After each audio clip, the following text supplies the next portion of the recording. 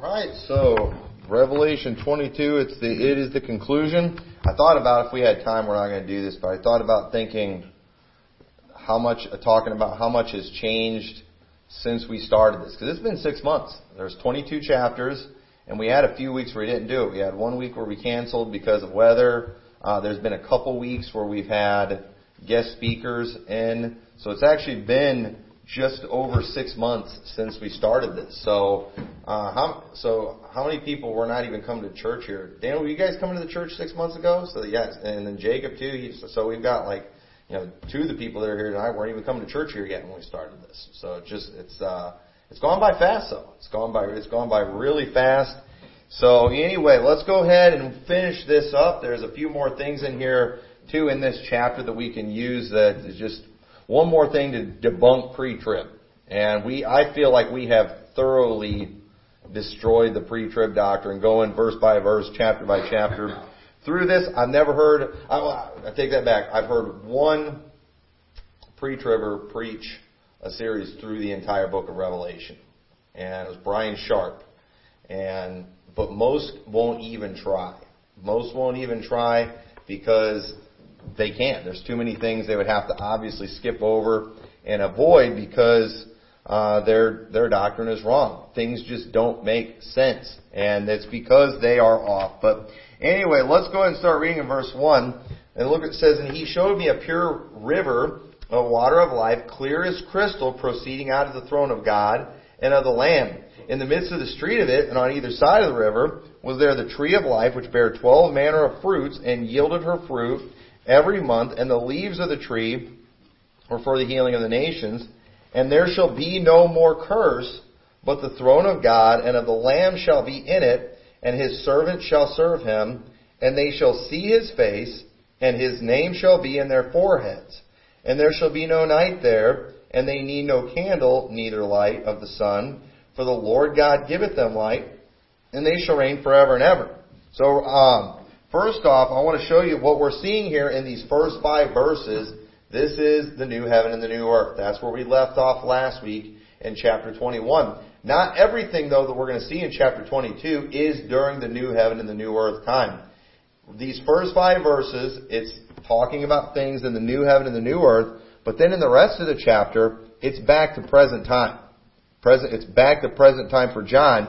And it's important that you understand that because some of the foolish things that people teach in Revelation and just about future events is because they're not even paying attention to what they're reading. They just see Revelation 22, it's the end, it's the new heaven and the new earth. No, not necessarily. It's already told us about the new heaven and the new earth, but then it's kind of going back to present time and just giving some things, just kind of some closing remarks is what we're seeing. But let me point out a few things here, though, in this new heaven and the new earth. And I briefly mentioned this last week, but I want to mention it again, okay? Because people, they take some of these verses about the new heaven and the new earth, and they read into it, and they create all these situations and scenarios and possibilities for things that are to come that are just foolish and that are just false.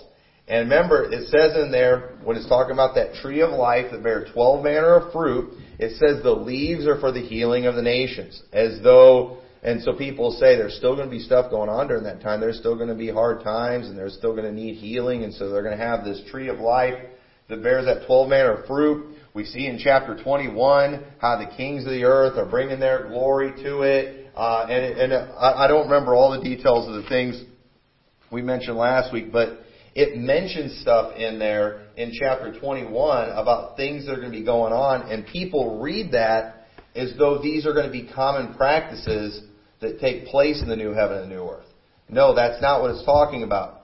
When it's talking about the kings bringing their glory to it and things like that, it's a reference to the fact that when the new heaven and the new earth comes after the millennial reign, all these kings are going to come to it to visit it. It's not talking about like this new routine that we've got going on. These leaves that are for the healing of the nations, this is something that God is obviously going to use whenever people do come. Whatever problems there are left over from the previous conflicts that took place in the millennium, God's going to heal those things. And He'll use the tree of life to do that. I personally believe that this healing of the nations is going to be a one-time thing. Because we see in Revelation chapter 21 and verse 4, it says, "And God shall wipe away all tears from their eyes, and there shall be no more death, neither sorrow nor crying, neither shall there be any more pain. For the former things are passed away." So there's not going to be any, there's no new problems, alright? Don't let some, weirdo preacher, take some of these verses like that and create this whole new set of challenges, in the future. And a whole new way of salvation in the future. I'll show you a verse that gets used to do that. And it's just, once again, people not paying attention to what they're reading. Just pulling a verse out of a spot and then just misapplying it. So, I personally believe the healing of the nations, it will take place, when the new Jerusalem comes down, when God the Father shows up, He's going to fix whatever's wrong, and from there on after that, no more trouble. It's over, no more challenges. I think the Bible's real clear on that. But notice in verse 4, it says, "And they shall see His face, and His name shall be in their foreheads." Why is it mentioning this? Alright, this is after the millennium. This is in the new heaven and the new earth. Why is it mentioning that we'll see His face? Doesn't it say in Revelation chapter 1, "Behold, He cometh with clouds, and every eye shall see Him"? So we already saw the face of Jesus Christ. In fact, the whole world saw it in Revelation chapter 1 at the rapture. Okay? So why is it mentioning we'll see His face? I mean, Jesus is on earth for 1,000 years. Why is it mentioning that we'll see His face? Why is that so significant? Well, that's significant because of the fact that this is the face of God the Father that we are finally going to be seeing. And so, and you say, well, why not? Why can't we see the face of God until now? Until this time. Alright? Turn over to 1 Corinthians chapter 15. We looked at this last week, but I think we need to point this out again, because this is very significant. Alright? This is an extremely significant passage. There is a very good reason why we will not get to see the face of God the Father until after the millennium. But it says in 1 Corinthians 15 verse 22, "For as in Adam all die, even so in Christ shall all be made alive. But every man in his own order, Christ the firstfruits, afterward they that are Christ at His coming. Then cometh the end, when He shall have delivered up the kingdom to God, even the Father, when He shall have put down all rule and all authority and power. For He," talking about Jesus, "must reign till He hath put all enemies under His feet. The last enemy that shall be destroyed is death." Alright? Death and hell were cast in the lake of fire in Revelation 21. That's after the millennium. Okay? "For He hath put all things under His feet. But when He saith all things are put under Him, it is manifest that He is accepted, which did put all things under Him. And when all things shall be subdued unto Him, then shall the Son also Himself be subject unto Him that put all things under Him, that God may be all in all." Okay, now this is important we understand this, right? Remember when Jesus, after He rose from the dead and He is about to ascend into heaven, what did He say? "All power is given to Me in heaven and earth." Y'all want to know who's running the show and who has full authority right now? It's Jesus Christ. In fact, it's very similar, you could say, kind of a comparison to what's going on. When Joseph became second in command in Egypt, who was actually running things in Egypt during that time of plenty and then that time of famine? For those 14 years, who was really running the show in Egypt? It was Joseph, wasn't it? Okay, now Pharaoh, he was in control, but he kind of gave everything to Joseph. He said, "Alright, you know what? You do it. You answer only to me, but everybody else they've got to listen to you." And then Pharaoh just kind of sat back and he let Joseph run the show. Okay? And so while Joseph technically wasn't the guy in command, in a sense he was. What Joseph wanted got done. What Joseph said, it went. Why? Because all power and all authority have been given to Him. Same thing goes right now. Jesus Christ has been given all power and all authority. That's why in all things He has the preeminence. Okay? But the Bible is very clear that once He subdues everything, once He finishes everything, once He destroys that last enemy of death, then He is going to be, He's going to be subject unto Him that put all things under Him. He's going to deliver up the kingdom back to the Father and subject Himself to Him again. Okay, now how can you subject yourself, to yourself? Alright? It doesn't even make any sense. Alright? This is another passage that absolutely destroys modalism. Right? And that proves the Trinity.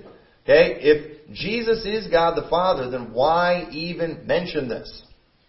That would be like me saying, you know what, I've decided that I don't want to be the one in charge anymore. I've decided to turn all rule and all authority over to myself.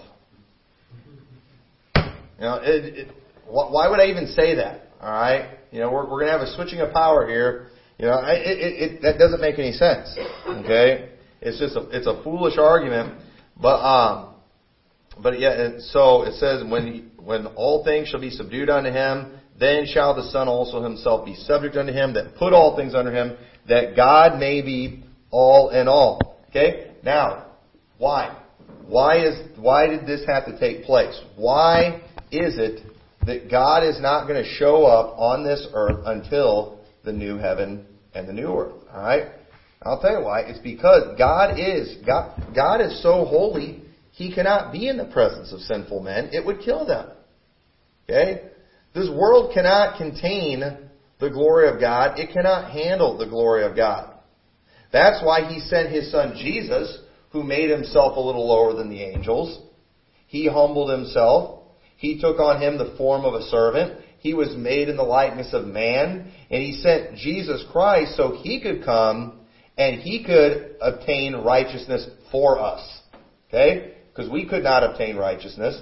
We could not defeat death. We couldn't do any of those things. So Jesus Christ Himself came to this earth and He did all of that for us. He paid for our sins. And Jesus Christ, one of these days, He's going to come back again. And He is going to finish everything else. He's going to fulfill all those prophecies that have not been fulfilled yet. He is going to establish peace on this earth. And He is going to rule and He's going to reign in righteousness. And then finally, He's going to defeat all those enemies. And when He does, the only thing that's going to be left in the world are going to be not just saved people, but righteous people who are now just like Christ. Now, every one of those people that are on earth who are like Christ, they are like Christ because of the blood that Jesus Christ shed on the cross, because of His work on Calvary. Everyone in the new heaven and the new earth, alright, from the first man Adam to whoever the last person is that will ever get saved, they will all be there because of the blood of Christ. They will all be, 100% of them will all be people who are in Christ. There is only one people of God. And there will be only one people of God then. And that's why Jesus Christ gets full glory and full credit for everything. So right there, here in verse 5, this is where basically it ends for the most part. It kind of goes, it jumps back and forth a little bit. But we see... this is where, kind of the end of the new heaven and new earth. We're going to go back to present time. Verse 5, it mentions how there shall be no night there, and they need no candle, neither light of the sun, for the Lord God giveth them light, and they shall reign forever and ever. No more darkness anymore. Okay? And so look at verse 6. And He said unto me, These sayings are faithful and true, and the Lord God of the holy prophets sent His angel to show unto His servants the things which must shortly be done. Alright, so right here, we are back in present time. And when He's telling them, He's like, write these things down. They are faithful and true. Referring to everything that we've just covered. All the way up here to chapter 22. He's like, write them. They're faithful and true. This is present time. It's important that you get this. It's important that we understand where we're at while we're reading in order to avoid some confusion that often comes up in these passages. And so, verse 6 says, And He said unto me, All right, I read that verse. So, when he's saying here that these things are faithful and true, okay, and he's telling them to write these things down, what has been written is going to come to pass. Okay? The book of Revelation, it's not a book that, if you don't do these things, this is going to happen. Or if you do these things, this will happen. No, what we see in the book of Revelation is going to happen. In the Old Testament, sometimes you see prophecies that are, they're basically options. If you don't do this, if you don't repent, God's going to do this. It would prophesy something that could happen. Okay?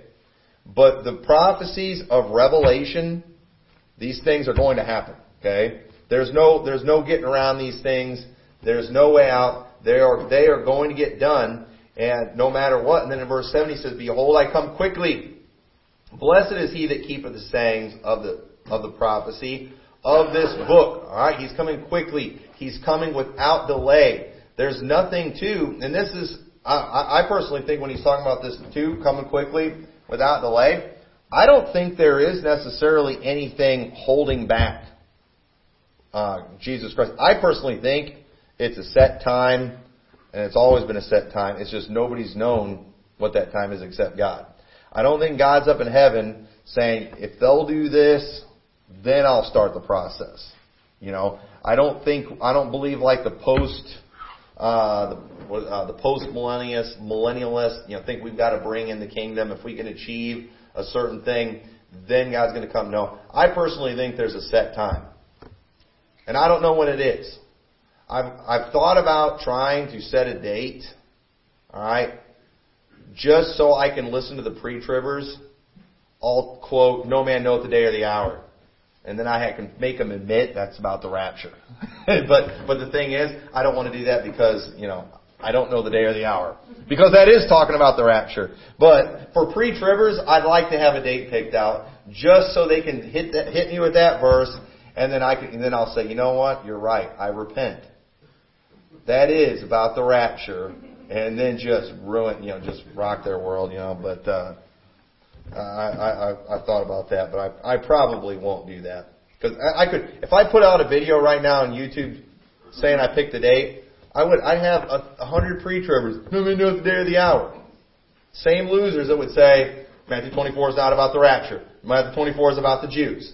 All right. Well, then where's your verse that says I can't possibly know the day or the hour? All right. So I won't do that. I don't want to embarrass the church. It makes it look bad. But I've thought about it just to shove it in their face that they've been interpreting that verse right for years. It's just recently that they've decided that that's not about the rapture anymore. But verse 8 says, "And I, John, saw these things and heard them, and when I had heard and seen, I fell down to worship before the feet of the angel which showed me these things. Then saith he unto me, See thou do it not, for I am thy fellow servant, and of thy brethren the prophets, and of them which keep the sayings of this book, worship God." Okay, now notice this, right? This is another subject really for another day, but I do want to point this out. Notice this angel, okay? Remember, an angel is not always necessarily this heavenly being. An angel is a messenger, okay?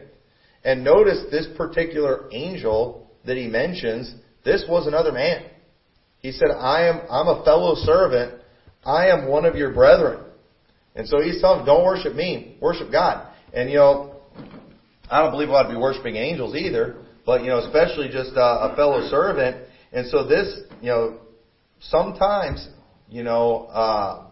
angels are, it's just a reference to being a messenger.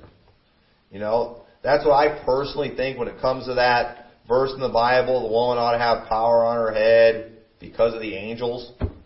That could have just been a reference to the messengers in the church. Doesn't necessarily mean because of angelic beings or heavenly beings or anything like that. I don't know for sure. That's just where you just don't take one verse like that and then come up with weird doctrines. All right, that's just once again bad interpretation when you do that. So here's the question. All right, who is this fellow servant? All right, who's the fellow servant that's mentioned here? Now the Bible doesn't tell us, but if you were going to guess, who would you guess? Anybody want to take a guess at who it probably is? All right, let's look at the next verse and see if it maybe gives you an idea. This is just my opinion, all right? We're going into opinion territory. Verse 10, and he saith unto me, seal not the sayings of the prophecy of this book, for the time is at hand. All right, now who told him that? All right, this angel, all right, this messenger, his fellow servant, one of his brethren, he tells him, seal not the prophecy of this book, for the time is at hand. Daniel, yeah, that's who I think it is. Because first, think about it. Daniel, I mean, he did some major end time prophesying, didn't he? And it's just interesting in Daniel 12:4, it says, "But thou, O Daniel, shut up the words and seal the book, even to the time of the end. Many shall run to and fro, and knowledge shall be increased." All right. So Daniel, when he was given all these prophecies, these were something that were sealed up that Daniel wrote. But then, when Revelation is written, these things were not sealed, and it just kind of makes sense that the one that God would send to John with this message, it would really be the one that God had actually revealed much of this stuff to, but in definitely a darker, more cryptic way. Okay, and listen, there's a lot of good prophecy in Daniel, but you should always interpret Daniel in light of Revelation. You should never interpret Revelation in light of Daniel. And that is exactly what the pre-tribbers do. The pre-tribbers, they use, they like what they see better in Daniel. It's easier to make it all about the Jews, all about the Jews. And then they interpret Revelation through Daniel. No, we ought to interpret Daniel based on what has been revealed in Revelation. We should go off the unsealed book first. Alright, that ought to take priority. That would help us avoid a lot of stupidity and bad interpretation. But notice here in verse 10, how it mentions too, it says, seal not the sayings of the prophecy of this book, for the time is at hand. Okay? Now, I like this too because pre-tribbers, they have been just, once again, they're getting this stuff, they're just getting slapped in the face when it comes to a lot of their bad interpretation. They have been saying that the rapture is at hand for a long time. I mean, there are songs that talk about how His coming is at hand. Okay? One of my favorite songs, it's a song about the rapture, is the song "Oh Be Glad." Alright, it's not a real popular song, but I love the song. Our choir used to sing it at Lighthouse. Great song, but we've never sang it here because one of the lines in it is, "For His coming is at hand." Now, I love the rest of the song, but I haven't been able to figure out how to change that word yet. Alright, and we do that all the time. If I ever figure out a way to change that word into something that's biblical and that rhymes, we'll probably sing that song. But we can't get up and say the rapture is at hand when 2 Thessalonians 2 says, "Let no man deceive you that the day of Christ is at hand." Now, we've been slapping the pre-tribbers in the face with that verse, and they don't know what to do. So what they do is they've got to find some place that says it's at hand. And the two verses that they use are this one, and the other one they use is, "The night is far spent, the day is at hand." Meaning the day of the Lord, the day of Christ. But that's not even talking about the rapture there. That's just basically saying the night is far spent, the day is at hand. In other words, daytime. Therefore, walk as children of the light. Alright, that's what that's saying. We're not walking in darkness anymore. We're walking in the light. The night is far spent. The day is at hand. It's talking about daytime.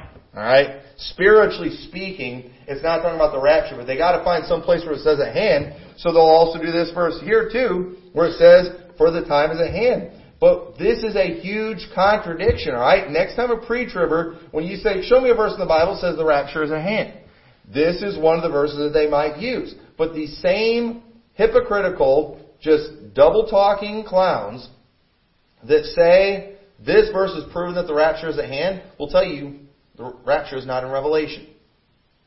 So it's like, well, wait a minute. You're telling me the rapture isn't in Revelation because it's more for the Jews, but then when it says the time is at hand, now all of a sudden that's just talking about the rapture. Alright? What is it actually talking about when it says the time is at hand? Well, it's the time that's at hand. That's just a reference. It's not really a reference to one specific event, but it's all the events that we see. Okay? The time when all these things start being fulfilled is at hand. Those things could start at any moment, you could say. At any moment, alright, things could start rolling on this. That Antichrist could confirm the covenant with many for 1 week. Alright? There's all the things that lead up to this. Okay? The tribulation, it could start at any time. Okay? But, let no man deceive you by any means. When it comes to the rapture, that day shall not come, except there come a falling away first, and that man of sin be revealed, the son of perdition. Okay? And all those events, alright, the tribulation, the abomination of desolation, the rapture, the wrath of God, all of those events are going to happen in a relatively short period of time, but they are going to happen in the order that the Bible says that they happen in. And the first thing that happens, the first event that we read about in Revelation is not the rapture. Revelation 4 is not the rapture. Okay? And so it is a huge, huge mistake when they say that. It's a huge contradiction when they use that verse to prove the time is at hand. No, it's the time of all these events is at hand.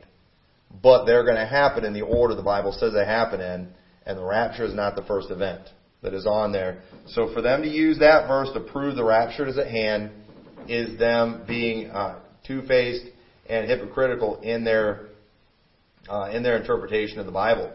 So verse 11, notice this, says, "He that is unjust, let him be unjust still. And he which is filthy, let him be filthy still. And he that is righteous, let him be righteous still. And he that is holy, let him be holy still." Alright? This book is not a book, it's not a warning for those who are living in those days, but it's a warning to us now. That's what that means when he says, "Let him that is unjust, let him be unjust still."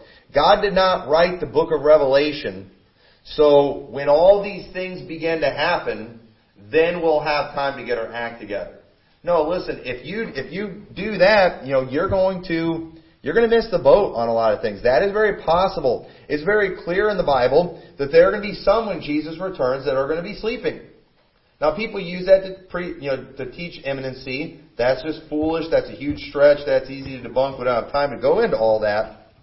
But people will often say, pre-tribbers especially will often say, "Well, if I believe like you guys did, I just do whatever I want, and then once I see things start, then I would get right with God, get my act together." No, that's not why the book of Revelation is not written in a way to warn people who are not right with God during that time. Let him that is unjust, let him be unjust still. Let him that is filthy, let him be filthy still. Okay? You know what? This book is written for us now, so we can get our act together now. The way you want to be when Jesus Christ returns is the way you need to be right now.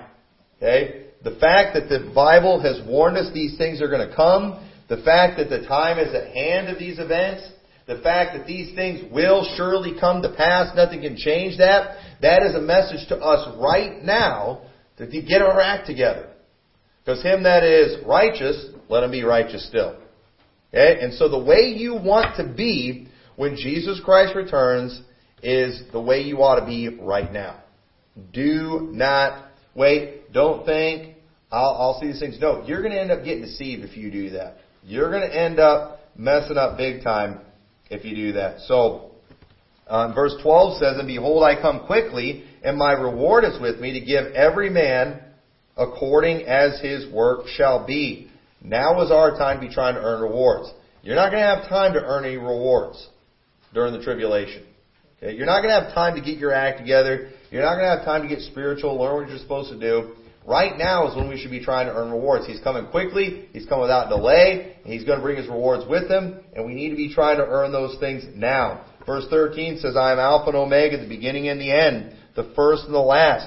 Blessed are they that do His commandments, that they may have right to the tree of life.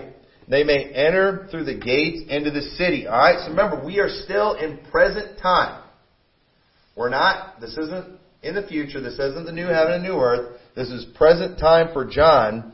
And when he says, "Blessed are they that do His commandments, that they may have right to the tree of life, and that they may enter through the gates of the city." This is not something that we have to do in this future dispensation in order to get the tree of life. This is not teaching of faith plus works in the new heaven, new earth dispensation.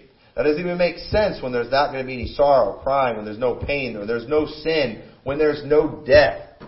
Okay? There's no way this could possibly mean that. But I've heard people say, looks to me like during the time in the future, you're going to have to keep His commandments in order to go to heaven, in order to eat of the tree of life. And, I've heard Baptist preachers preach that, and I just want to slap these people upside the head. It's like, have you ever read the whole chapter? Have you ever paid attention while you were reading it? It's easy for us to just read something and be daydreaming, but they just want to cherry pick verses without looking at any context and without comparing Scripture with Scripture. Okay, because let's look at it. I'm just quickly look at a few verses, all right? Because what does that mean? All right, that do His commandments, that they may have right to the tree of life. Because I'm saying that's present time. What commandments do I have to do in order to be saved? Well, why don't we reference some writings of the individual who wrote this book? Okay?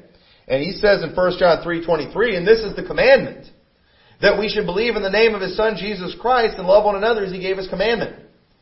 All right, you know what the commandment is? Believe in the Lord Jesus Christ. You know what John said in the Gospel of John, chapter 6, verse 28? They said unto Him, what shall we do that we might work the works of God? Jesus answered and said unto them, this is the work of God, that ye believe on Him whom He hath sent. Okay? So we've got two different books that John wrote where he made it very clear that the work that we do is believing on Him. And you say, well, that's not a work. Alright, well, listen. Sometimes different authors, they describe the same thing in a different way. Okay? For example, the Apostle Paul, he really emphasized the no works. No works. He emphasized it big time. Not of works. Not of works. Not of works. Okay? Now, John, whenever he would write about salvation, he would use the term works sometimes. Okay? Now, who was right? Well, they both were right, because John, when he was talking about doing works, the works that he was talking about was believing on Christ. And also, technically, that's right. Technically speaking, alright, when we get saved, we actually do a whole bunch of works. In fact, you could say we do all the works. Every one of them. We actually do all the commandments. You say, how do we do that? Well, we do them through our high priest, Jesus Christ, who does all the work for us. Okay? So the work that a high priest does, it's counted for the people. So really, said on one hand, okay, when I'm preaching, I'm going to say, I didn't do one work to get my salvation. And I've not done one work to keep my salvation. And I'm right if I say that. On the other hand, I could say, did you know I've done every work that the Bible says you have to do in order to be saved? I've done them all. Okay? How did you do those? I did it by believing on Christ, because He is my high priest and He did them all for me. Therefore, I have received imputed righteousness. I get credited for those things. So you do see different terminology sometimes used from different writers. But let me ask you, are those different messages at all? No, it's the exact same message. And John talks about works, but at the same time, he tells us what those works are, and it's believe on Christ. Okay? Now, where's our effort in that? Where's our keeping of the law in that? I'll tell you where it's nowhere. Okay? But both are right when they say that. They just have a different way of explaining. Does that make sense? Alright, so Paul and John, they don't conflict at all. They're telling us the same thing. So Revelation 22 verse 15 says, for without are dogs and sorcerers and whoremongers and murderers and idolaters and whosoever loveth and maketh a lie. And I've heard people use it. See, for without. Alright, so there's obviously, even in the new heaven and new earth, there's going to be those who are without. This isn't in the new heaven and the new earth. This is right now. Okay? This is right now. Blessed are they that do His commandments. That's us. That they may have right to the tree of life. We will lead to the tree of life one of these days.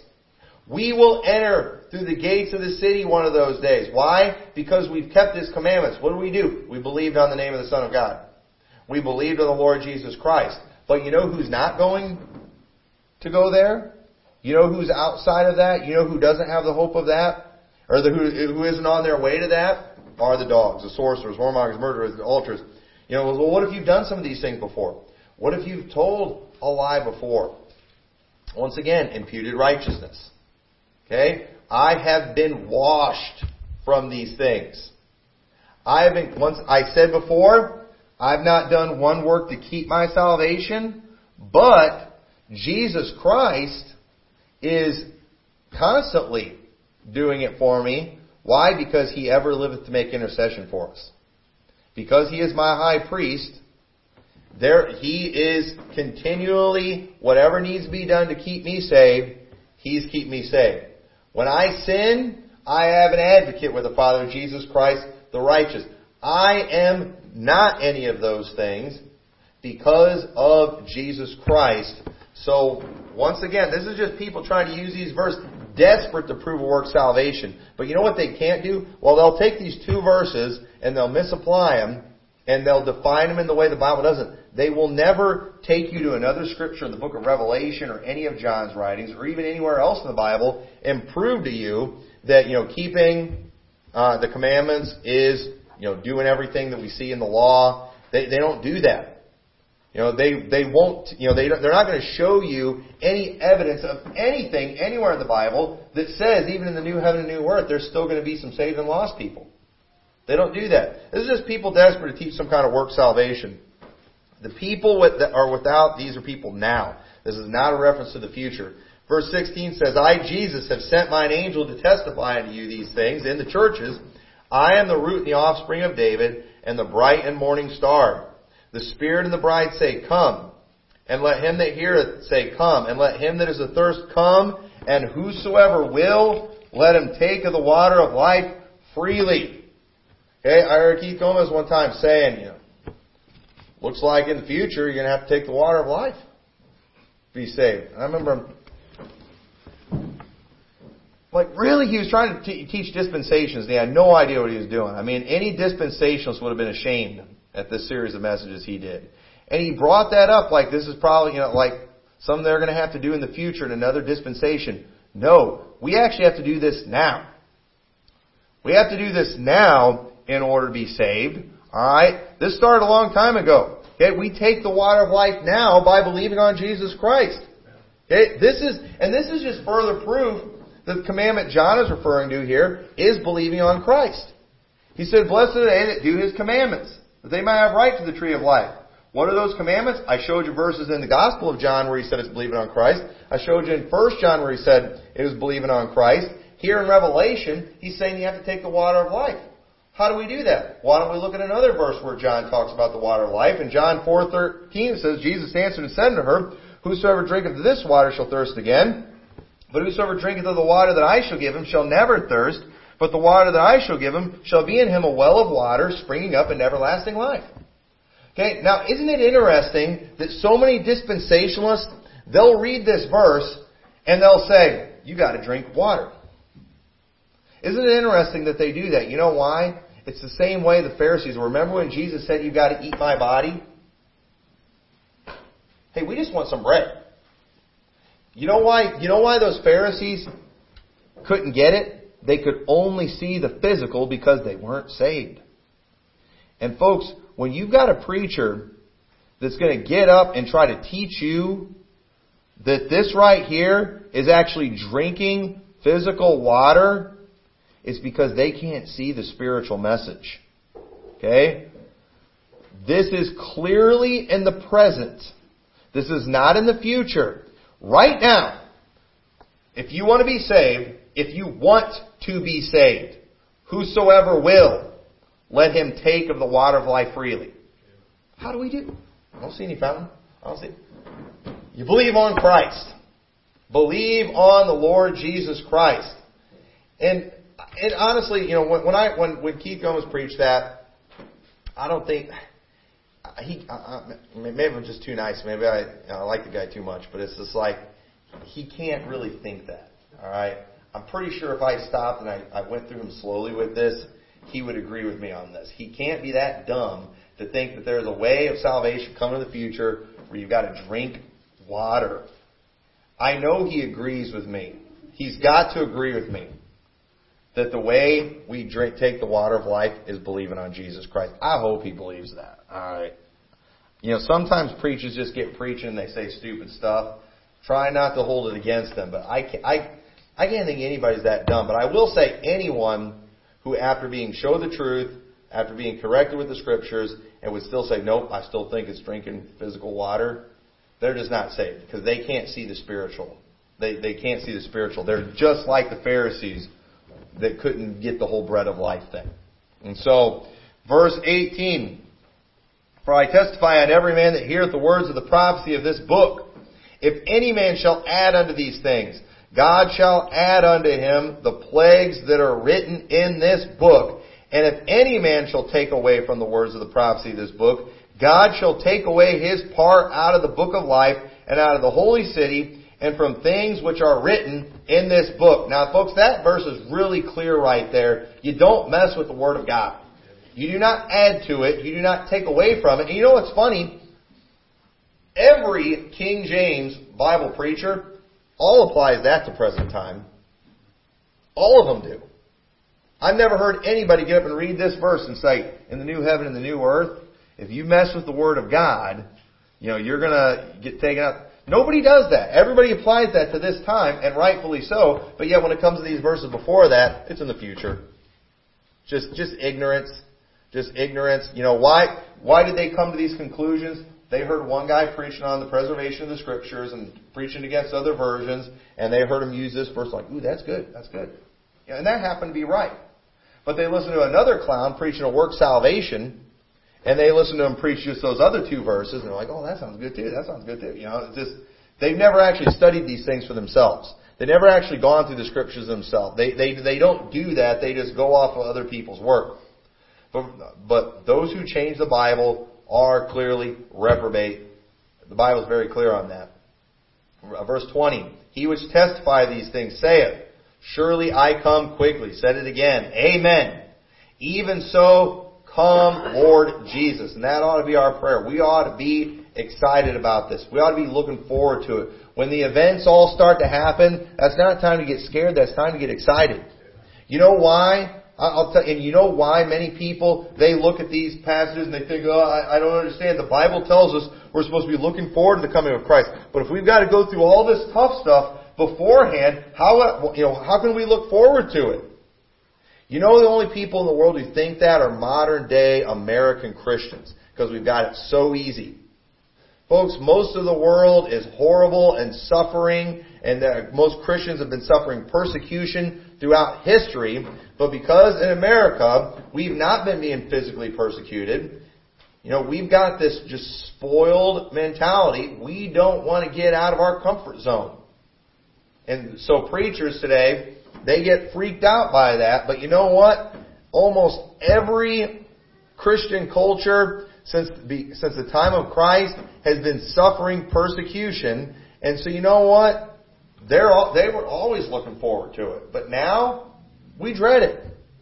Because we don't want anything, taking us out of our little paradise that we're in. We're spoiled, rotten in this country. And it's only modern day American Christians that have this attitude about tribulation. Every other culture and every other generation, they've always been suffering tribulation. And so they would have that prayer, but Christians today, they wouldn't because they're just spoiled rotten. But it says in verse 21, the grace of our Lord Jesus Christ be with you all. Amen. So the book of Revelation, while full of many scary things, it does end on a very high note, doesn't it? And while we know things are going to be difficult, it is foolish for us to fear these things because the outcome's already settled. Okay? And that's the outcome is settled. These things that are written, they are true and faithful. Nothing's going to change them no matter what. We win. If we get killed, we win. If we suffer, we win. The end result is we win no matter what. And so we have nothing to fear. I don't want to die. Listen, we have eternity after this. Are you really that worried about hanging on to a few more months on this earth? When all this stuff starts playing out, there's not much time left on this earth. I mean, really, why are you so worried about it? Well, I've heard getting killed hurts. Well, you know what? I'm sure it does. But you know what? The rewards are going to be worth it. Okay? We all do stuff we hate. I worked all day in a factory, worked hard, I'm sore, I'm tired. But you know what? I do it because the payoff's worth it. Alright? I guess, otherwise I wouldn't keep doing it. That's why we do a lot of the work we do, alright? Some of you might love your job and you do it even if you didn't get paid, alright? Some jobs I do, I pastor because I love it, but some jobs I do it for the paycheck, alright? I promise you I stack boxes for the paycheck. And the payoff's worth it. And even though it's not fun, even though it's miserable sometimes. And you know what? Getting killed, while it might hurt pretty bad, it's temporary, and the payoff will be worth it, and you're going to enjoy the payoff for all eternity. Don't be so obsessed and focused on the now. Okay? And you know what? If the thoughts of seeing your loved ones suffer, that's terrible. Teach your family that, if they ever see you dying for the cause of Christ, to rejoice and to be proud. I hope my family doesn't cry if they see me get my head cut off. I hope they're proud of me when they see that. I hope it gets them excited. Oh, you'll be with that only for a short time. Alright? We're going to have all eternity after that. So we shouldn't fear these things. So I don't know about you. I'm excited. I say even so come. I'm ready for the events to start. I pay attention to the news just because I'm waiting for the ball to get rolling on this thing. I'm ready for it. I say bring it on. So let's pray. Dear Lord, thank you so much for your word. Thank you for the comfort it gives us, knowing, Lord, that no matter what happens, no matter how bad things get, we know the final outcome. And the final outcome is victory. All thanks to you. And we just praise you for all you've done and what you're going to do. In your name we pray. Amen. All right. Well, at this time we are going to